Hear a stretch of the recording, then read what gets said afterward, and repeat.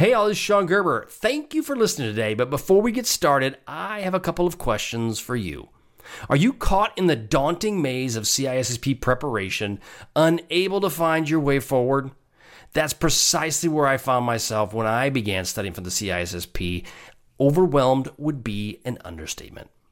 There are now an ocean of CISSP training programs available, and are you unsure which ones to trust?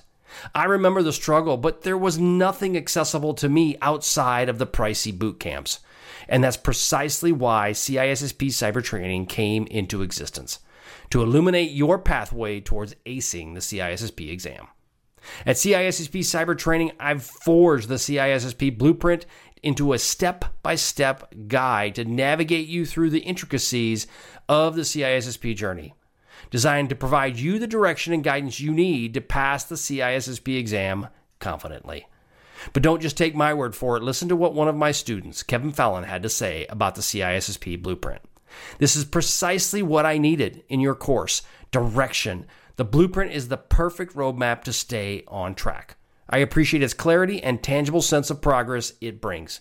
A phenomenal tool for revision. And then there was another from Christopher Wagstaff. Sean Gerber, your guidance was invaluable throughout the CISSP study and certification process. Thank you for breaking the monotony. Once you've wrapped up with the podcast, make your next stop CISSPcybertraining.com, and let's together turn the tide in your favor, meeting your CISSP goals and catapulting your career in cybersecurity. Now, without further ado, let's get going. Giddy up. Hey, y'all, this is Sean Gerber. Thank you so much for listening today. But before we get started, I have a question for you. Would you like to finally pass the CISSP and get started building a lucrative and rewarding career in cybersecurity?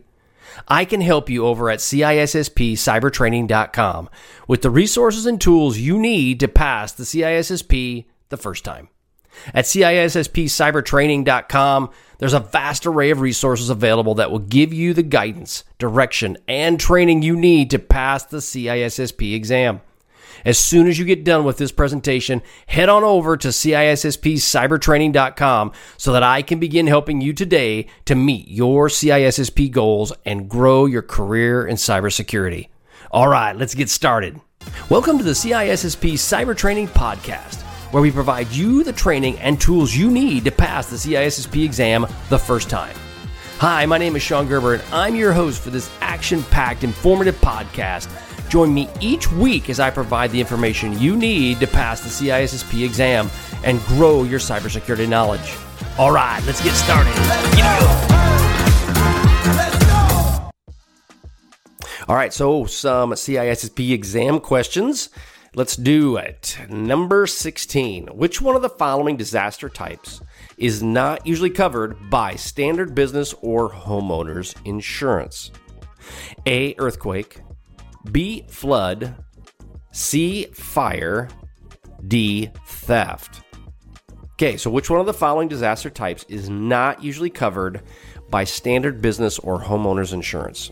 Now, you have to think about this. You're probably asking yourself, why is this part of the CISSP? This is an insurance question. Well, guess what? In the CISSP, you do have insurance questions. Earthquake is A, B is flood, C is fire, D is theft. The answer is B, flood. Most general business insurance or homeowners insurance policies do not provide this level of protection, and you get what they typically call a rider that goes with it. If you're in a floodplain, you will have to get that rider. You don't want to go without it, honestly. So it's important that you do consider that. You should consider purchasing supplemental flood insurance under FEMA's National Flood Insurance Program. Now, if you're listening to this from someplace other than the United States, your country may have something very similar. This is based on the United States' FEMA, which is your Emergency Management Agency, something like that. Again, that was CISSP question number 16. Practice CISSP exam question number 17. Which of the following represents a natural event that can pose a threat or risk to an organization? A, earthquake. B, flood. C, tornado. If you're not from the United States, a tornado, you may or may not know that, but we have a lot of tornadoes. So tornadoes, right? Those are the big little windy things that drop out of the sky and that destroy pretty much everything. Or D, all of the above are correct. Okay, which of the following represents natural events that can pose a threat or risk to an organization? Earthquake, A, B, flood, C, tornado, or D, all of the above? The answer is all of the above, right? Each of those could be bad. Now, if you're in some other place that's along the coast, a tsunami could be one of those as well. So something to consider. Natural events can threaten organizations to include earthquakes, floods, hurricanes, tornadoes, wildfires, and other acts of nature to include all of those, in a tsunami as well. Thus, all of these options are correct because they're natural and not man-made. Now, when you get into war or something like that, that's a very different. Practice CISSP exam question number 18. Which of the following statements about business continuity planning and disaster recovery planning are correct? So now we're going to get into BC planning and disaster and DR planning. So that changes your subject just a little bit, and you need to think about how would your organization deal with that. Business continuity planning is focused on keeping business functions uninterrupted while a disaster strikes. Okay. Organizations can choose whether to develop a business continuity plan or a disaster recovery plan. C, business continuity planning picks up where disaster recovery planning leaves off. And then disaster recovery planning guides an organization through recovery of normal operations at the primary facility. So there's a lot of words in here, and this is when you're looking to take this test, you got to figure out what are they actually looking for. So they're asking for which of the following statements about BC planning and DR planning is incorrect. Okay, not correct, but incorrect. So, because if you read this, you're like, well, these all make sense, right? Business continuity planning is focused on keeping business functions uninterrupted while a disaster strikes. Organizations can choose whether to develop business continuity planning or disaster recovery plans. Business continuity planning picks up where disaster recovery planning leaves off.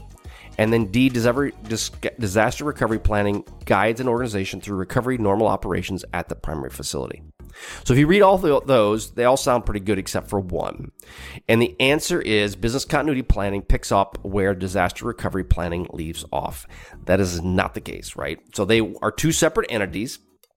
And what ends up happening is you have the opposite of this statement basically is the true disaster recovery planning picks up where business continuity planning leaves off. And that is true. Situation where you have a business that option that you need to run. You need to run your organization's, let's say, SAP environment. Well, that is one business piece to help your business operate. However, that is just the part to keep it going. If you have a disaster, that could affect your entire business. And so that will pick up where the BC ended. You may have multiple business continuity plans in place based on your business, but you may have just one disaster recovery plan. So the other three statements there are all accurate reflections of the role of business continuity planning and disaster recovery planning. So again, those are important factors you need to consider, but business continuity planning does not pick up where DR planning leaves off. Thanks so much for joining me today on my podcast. If you like what you heard, please leave a review on iTunes, as I would greatly appreciate your feedback. Also, check out my videos that are on YouTube. Just head to my channel, CISSP Cyber Training, and you will find a plethora of content to help you pass the CISSP exam the first time. Lastly, head to CISSPcybertraining.com and look for the free stuff that is only available to our email subscribers. Thanks again for listening. See you.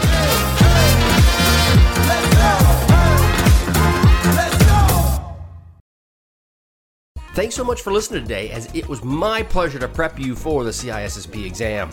But are you interested in some free CISSP exam questions?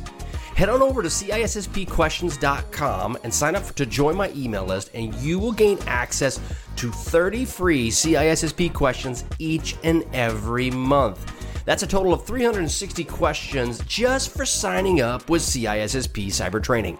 You will also gain access to other free resources, so just head on over to freeCISSPquestions.com or CISSPcybertraining.com and sign up today.